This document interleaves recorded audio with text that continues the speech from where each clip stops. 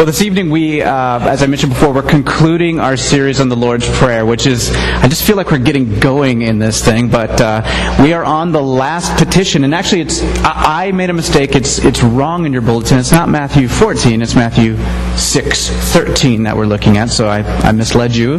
Sorry about that. But yes, we're looking at Matthew chapter 6, verse 13. And, I just can't say enough about what this has done for my prayer life in these weeks looking at the Lord's Prayer. First of all, it just helped give me language. It's expanded my prayer language for praying the heart of God. And it's also helped me see more of what I really want out of life. I thought, I know what I need. I know what's good for me. No, I know that what's good for me is what God says is good for me. And that the Lord's Prayer has helped refine that in my heart. The main title of all 6 of these sermons has been, what has it been? Changing the World One Prayer at a Time. Changing the World One Prayer at a Time. We are a people of action, and to a large part, we are a church of action, aren't we? The whole thing I just shared about Parkview Elementary earlier on, this is stuff that we're active about, but our action is rooted in Christ. Our action is rooted in prayer and listening to where Christ would have us act. So, changing the world one prayer at a time is quite appropriate. First of all, because the one to whom we pray is the world changer. The living God, the one who created the heavens and the earth. Every time we pray this prayer, we're confronted with the good news that God, who is our creator and master, is also our loving Father, the one Jesus tells us to call Abba, or Daddy. We pray that His name, His very character, would be made known throughout the entire world. That His kingdom would come in fullness and displace evil structures of darkness and kingdoms that stand against His. We pray that His will, His good pleasure would be done on earth as it is in heaven. And then, with our eyes, our hearts, and our minds focused on God, Jesus teaches us to pray for the things that we need. For our daily bread, the necessities it takes to live day after day. He says, pray for forgiveness as you forgive other people. And today we're on the 6th and final petition. Do not lead us into temptation, but deliver us from the evil one.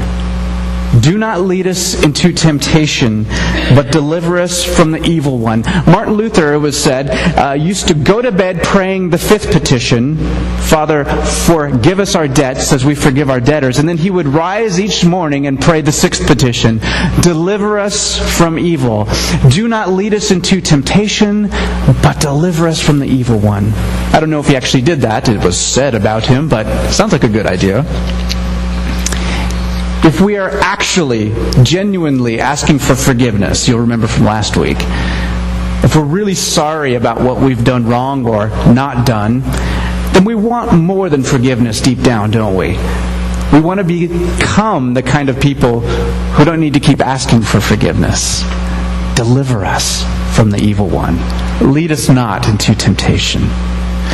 As soon as I read that scripture, though, Matthew 6:13, Our Father, who is in heaven, do not lead us into temptation. I have a question. Would the God of the universe, the one that Jesus calls Daddy, actually lead us into temptation? After all, Holly just read James 1. And in James 1:13 it says that God does not tempt anyone. So what's going on here in the scripture that we have today? Is this a contradiction? Would our good Father really tempt us? Well, I think the answer lies in the Greek word behind that English word temptation. The Greek word is perosmos. Now, it's hot in here, and you're falling asleep already, so everyone just say perosmos. Perosmos. Very good. Perosmos can actually mean 2 things, and guess what it could mean? It can mean temptation, or it can mean testing, trial. And there is a world of difference between those 2 words. A temptation is an enticement designed to make somebody fall, to make them slip up. The one who presents a temptation is motivated by malice, by the intent to do harm. Tempting someone tempting someone is not an accident. So we had a jam session on Wednesday night. We had not just the normal people that participate in the worship team, but anyone who could partly carry a tune. I was even there, and as Nathaniel will tell you, I cannot carry a tune, but I made a joyful noise. But anyway, there was a bunch of us here playing instruments. Joan, the cello, was beautiful. And we were singing and having fun, doing Beatles songs and other things. After this, we had pizza and soda, and I asked a certain someone, hey, would you like to take this soda home with you? And this person said to me, ooh, I'm really trying to cut out processed sugars from my diet. I could see that there was a draw there to the soda, but I said, oh, I'm sorry. Now, I made a simple mistake out of ignorance. I had no idea that this person was trying to cut soda out from their diet. In my ignorance, I may have presented this person with a test. But I did not mean malicious harm. I was not trying to cause anyone to fall. So I was not presenting a temptation. See, a test is altogether different. In fact, God, throughout Scripture, tests lots of people. In fact, I think He continues to test us. For example, think of Noah. Noah's this guy who lives in a desert, and God tells him, okay, Noah, guess what? I'm going to make it rain so much that it's going to flood the world as you know it. And in order to escape this flood, you need to build not just a boat, but a 400-foot boat. Did I mention he was in the desert? 400-foot boat in the desert, and I'm not done yet. You need to get 2 of every kind of animal that exists to your knowledge, put them on this boat, and bring enough food for all of them. Okay? Just go ahead and do that, Noah. Are you serious? Are you serious? In the middle of the desert? Can you imagine how Noah's neighbors must have looked at him? He was presented with a test. His obedience proved his faith, his trust in God. And it actually grew his faith. God presented Noah with a test of faith. Think about Joseph from the Old Testament. This is the guy who had all these grandiose dreams that he was going to rule over his brothers. He's the youngest brother, and his dad kind of favored him, and he said, I'm going to rule. I had these dreams. I'm going to rule over my other brothers. And so his brothers were so jealous that they had a plan to kill him, and eventually what they did is they sold him off to Egyptian slave traders. Sold their own brother as a slave for 30 pieces of silver. Sold their own brother as a slave. Now, could God have intervened and protected Joseph from this awful thing? The God I know can. The God that can split the Red Sea and do all kinds of miracles and multiply 5 loaves and 2 fish and to feed 5,000 people. That kind of God could have rescued Joseph. But He didn't. Why did God allow such trials in his life? I think that's the wrong question. That's the question I always ask when stuff happens, but I think it's the wrong question. I think the right question that Scripture wants us to ask is how? How did God use Joseph's trials? How did He use these tests? Joseph's faith was tested, and he responded by growing in character to the point where he could lead an entire nation. Tests or trials are good things because they prove our character and can improve our character. Tests or trials are good things because they prove our faith and they can improve our faith. Now, I'm the first to admit, tests and trials are hard. And when you're going through the middle of them, I'm saying like a bag of hot air. They are not easy, but they happen. To be human, it says, is to have struggle, it's to have stress, it's to have trials. The question maybe we should be asking God is not why, but how are you going to use this thing to refine me? Is this a test of my faith? So, maybe some questions we might ask is, how might our struggles and pain be seen as tests? How has God used your pain in the past? What might God be doing in your life right now? Remember, at the heart of life with a capital L, the God life, is a relationship. We can't be followers of Jesus without trusting Him and the same Father that He trusted. Nothing shows us the quality or lack of our trust than trials and troubles. You never know how much you trust God until God is all you have, right? You never know how much you trust God until God is all you have. So which is it? Let's get back to parosmos. Is it lead us not into being tested? Is it lead us not into having trials and tribulations? Well, that doesn't make much sense, because as we just saw, testing can be a good thing in our life. In fact, I think if God took out all the trouble in our life, we would never really have an edge to grow on, right? And personally, I think God is much more concerned with our character than our comfort, right? That's a tough thing to say, but I think it's true.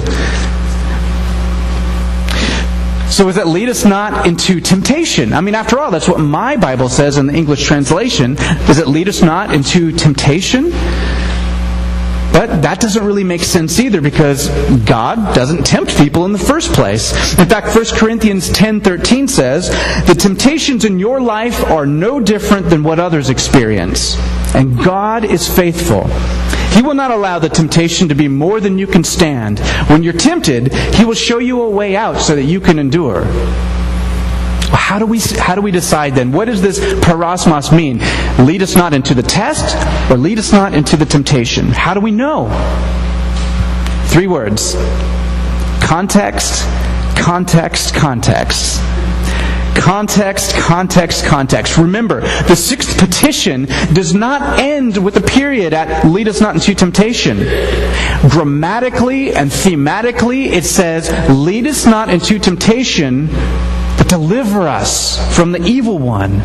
Now we're getting somewhere. We're asking the Father to deliver us from this evil one.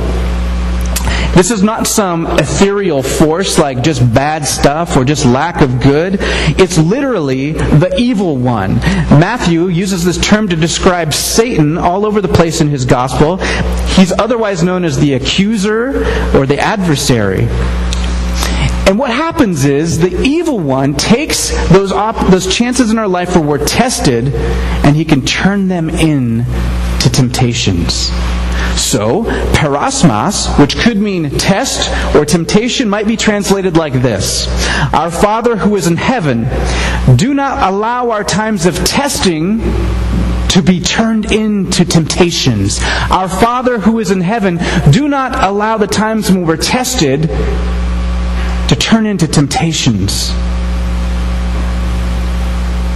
So let's go back to the soda story. In my ignorance, I offer this soda to someone who's trying not to drink soda right now.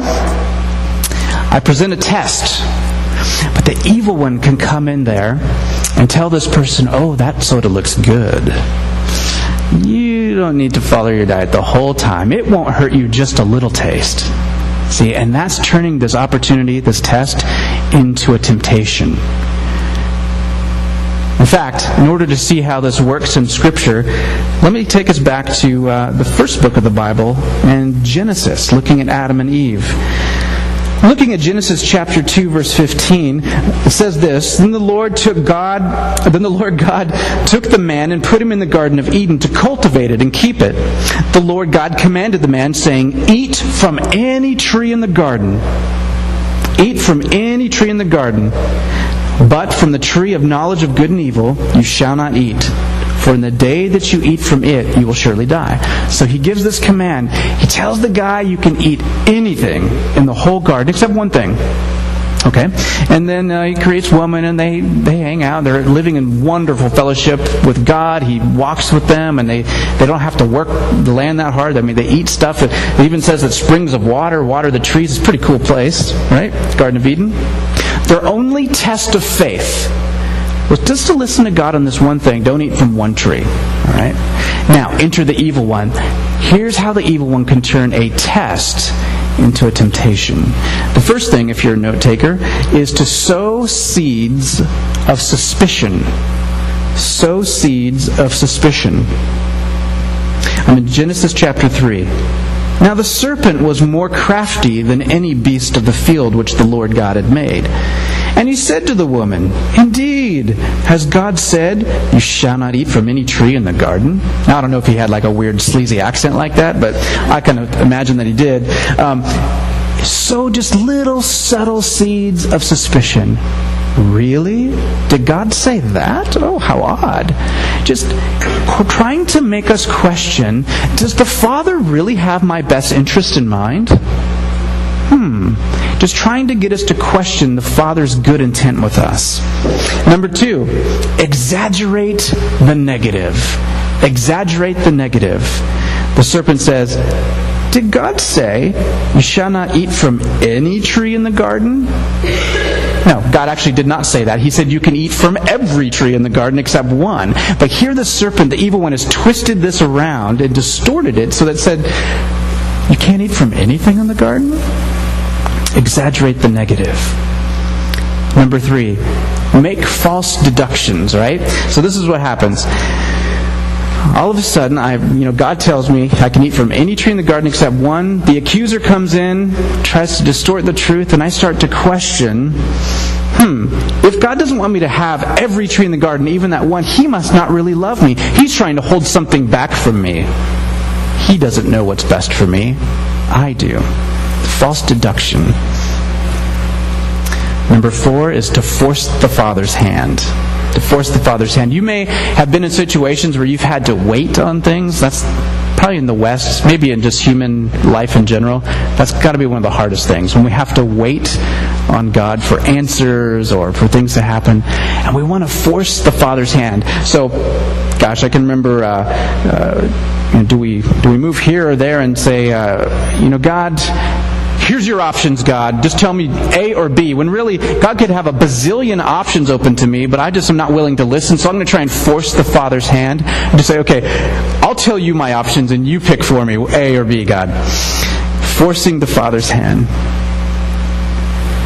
Number 5, once all this stuff has been distorted, the evil one entices us enough to take matters into our own hands, to where we don't trust the Father anymore.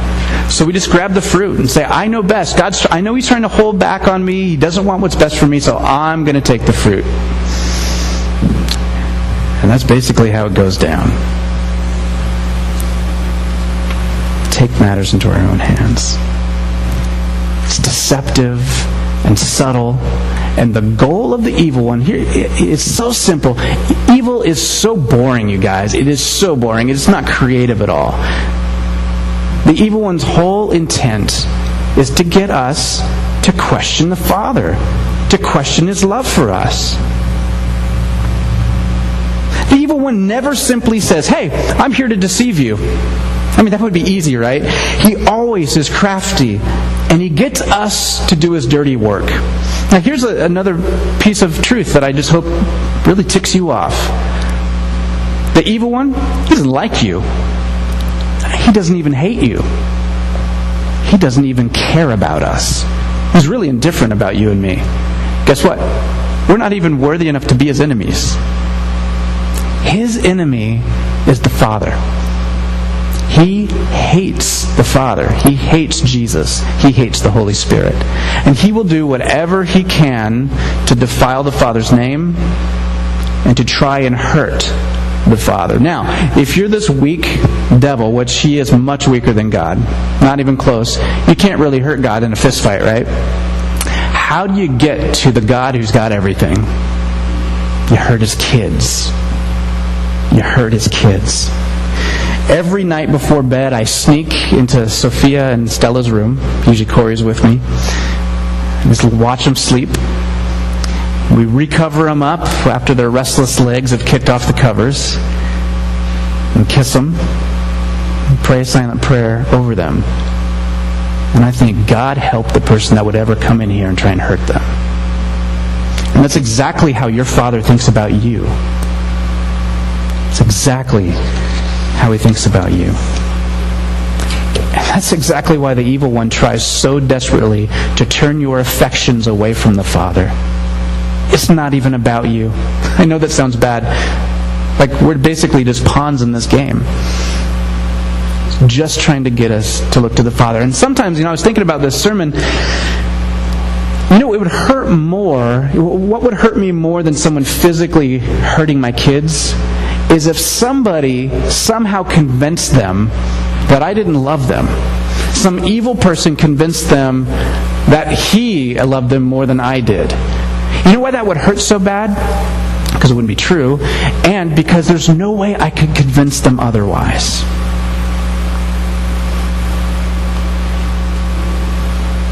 So what we're doing by praying this prayer is we are crying out for help. Father, we are weak.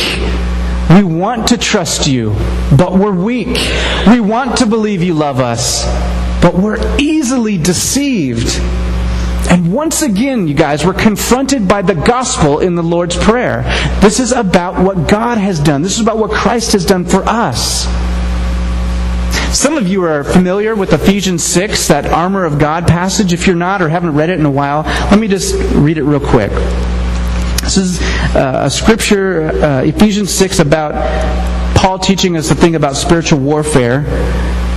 And I'm starting in chapter 6, verse 10. It says, "Finally, be strong in the Lord and in the strength of His might. Put on the full armor of God, so that you'll be able to stand firm against the schemes of the devil." That's another word for the evil one. "For our struggle is not against flesh and blood, but against the rulers, against the powers, against the world forces of this darkness, against the spiritual forces of wickedness in the heavenly places. Therefore, take up the full armor of God, so that you will be able to resist in the evil day. And having done everything to stand firm therefore, having girded your loins with truth, and having put on the breastplate of righteousness, and having shod your feet with the preparation of the gospel. In addition to all, taking up the shield of faith, which is with which you'll be able to extinguish all the flaming arrows of the evil one. Take the helmet of salvation and the sword of the Spirit, which is the Word of God." Okay? Paul tells us to take up this armor. But I think this scripture has often been misunderstood as something we must do. As if we put on these armor pieces, we'll somehow be some match for the evil one. And I'm a guy, right? So I think about this stuff. Maybe, ladies, you think I'm ridiculous, but sometimes I think I want to fight. I want to fight, I want to put on this armor and do... Let me tell you what. I would lose. There is nobody who puts on... We would lose against the evil one, right?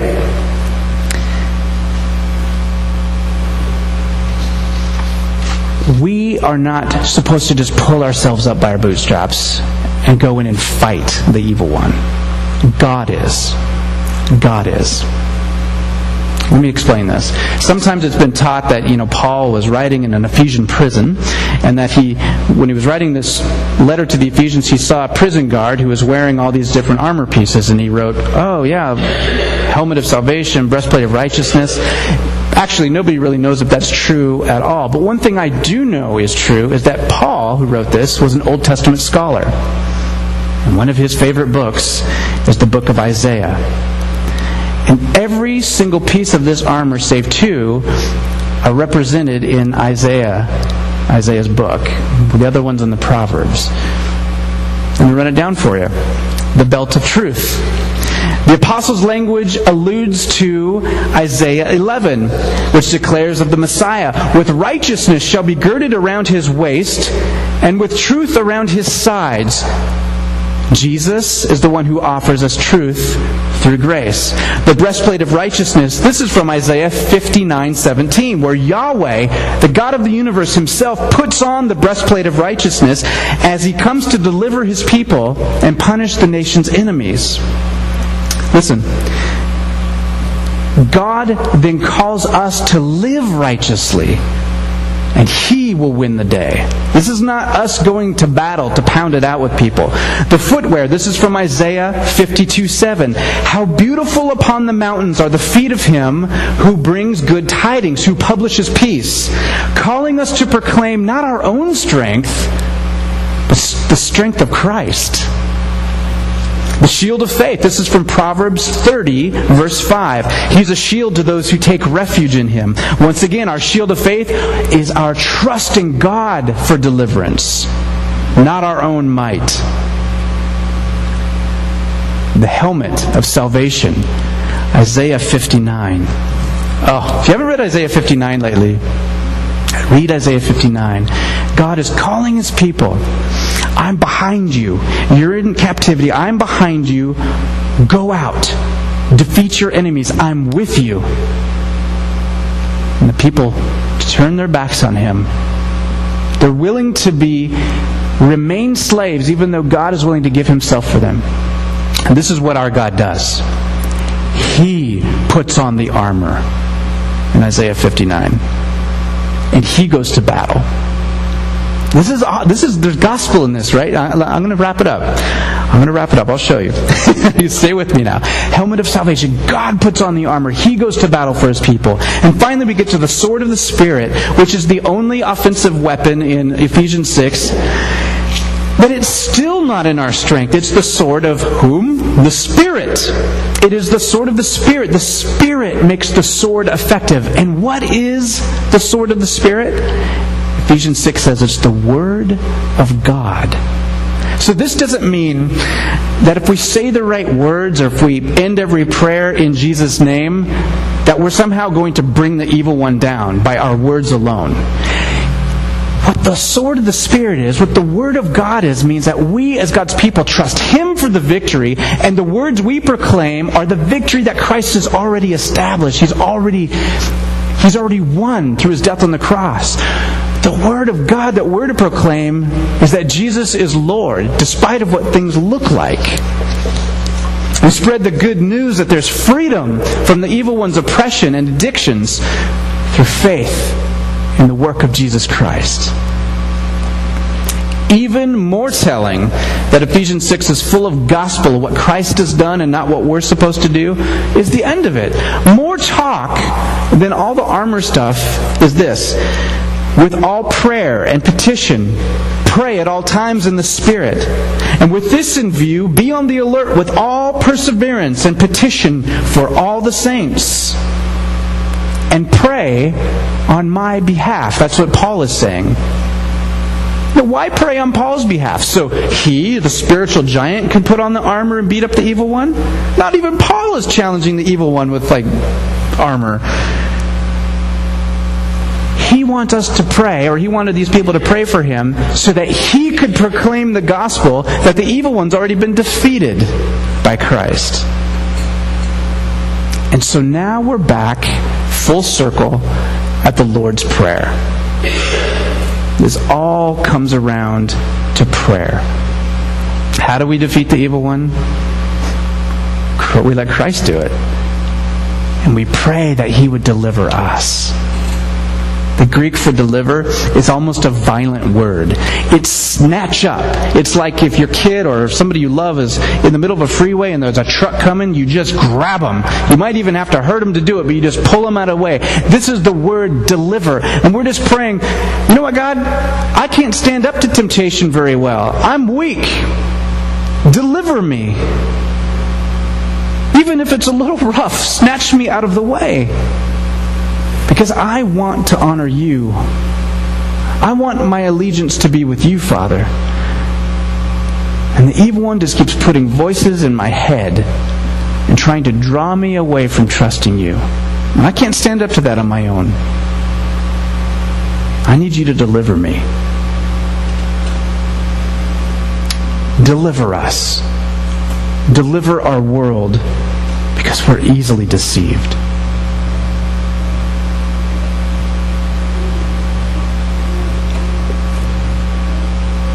When you can come to the point of saying, I need to be delivered, you're in a good place. You're in a very good place. You're in a gospel place. And that's where Jesus meets us right now. I don't know what it is that you're fighting against. Maybe it's certain temptations in your life. Maybe it's anger and resentment, stuff we were dealing with last week. But when you can get to that place to say, I cannot handle this anymore, As strong as you think you are, if you can get to the place where you say, I need Christ more than anything, this is it right here. Christ is in this place, waiting to deliver us. Maybe He wants to deliver you right now. I know He does. Let's give Him opportunity. Would you pray with me?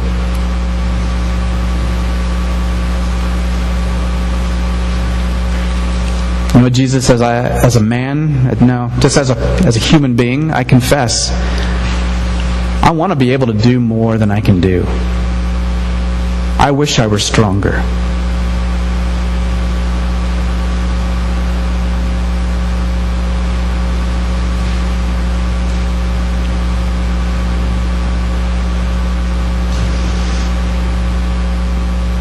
I wish I were stronger for other people too. I wish I were enough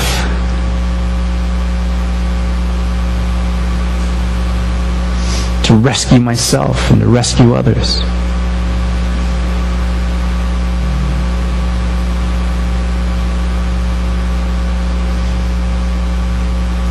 I thank You for the freedom it is to say, I'm not. Deliver me.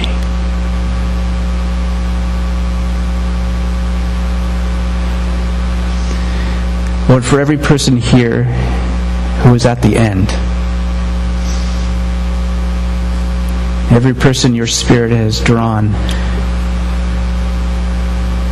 to a place where they realize need deliverance, Lord, won't You make that tangible?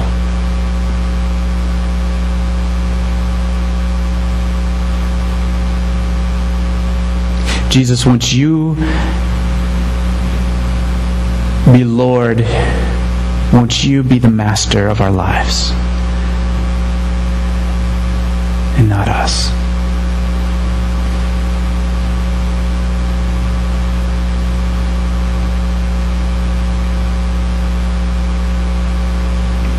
Thank You that we can trust You. Thank You that You're more than strong enough to deliver all of us.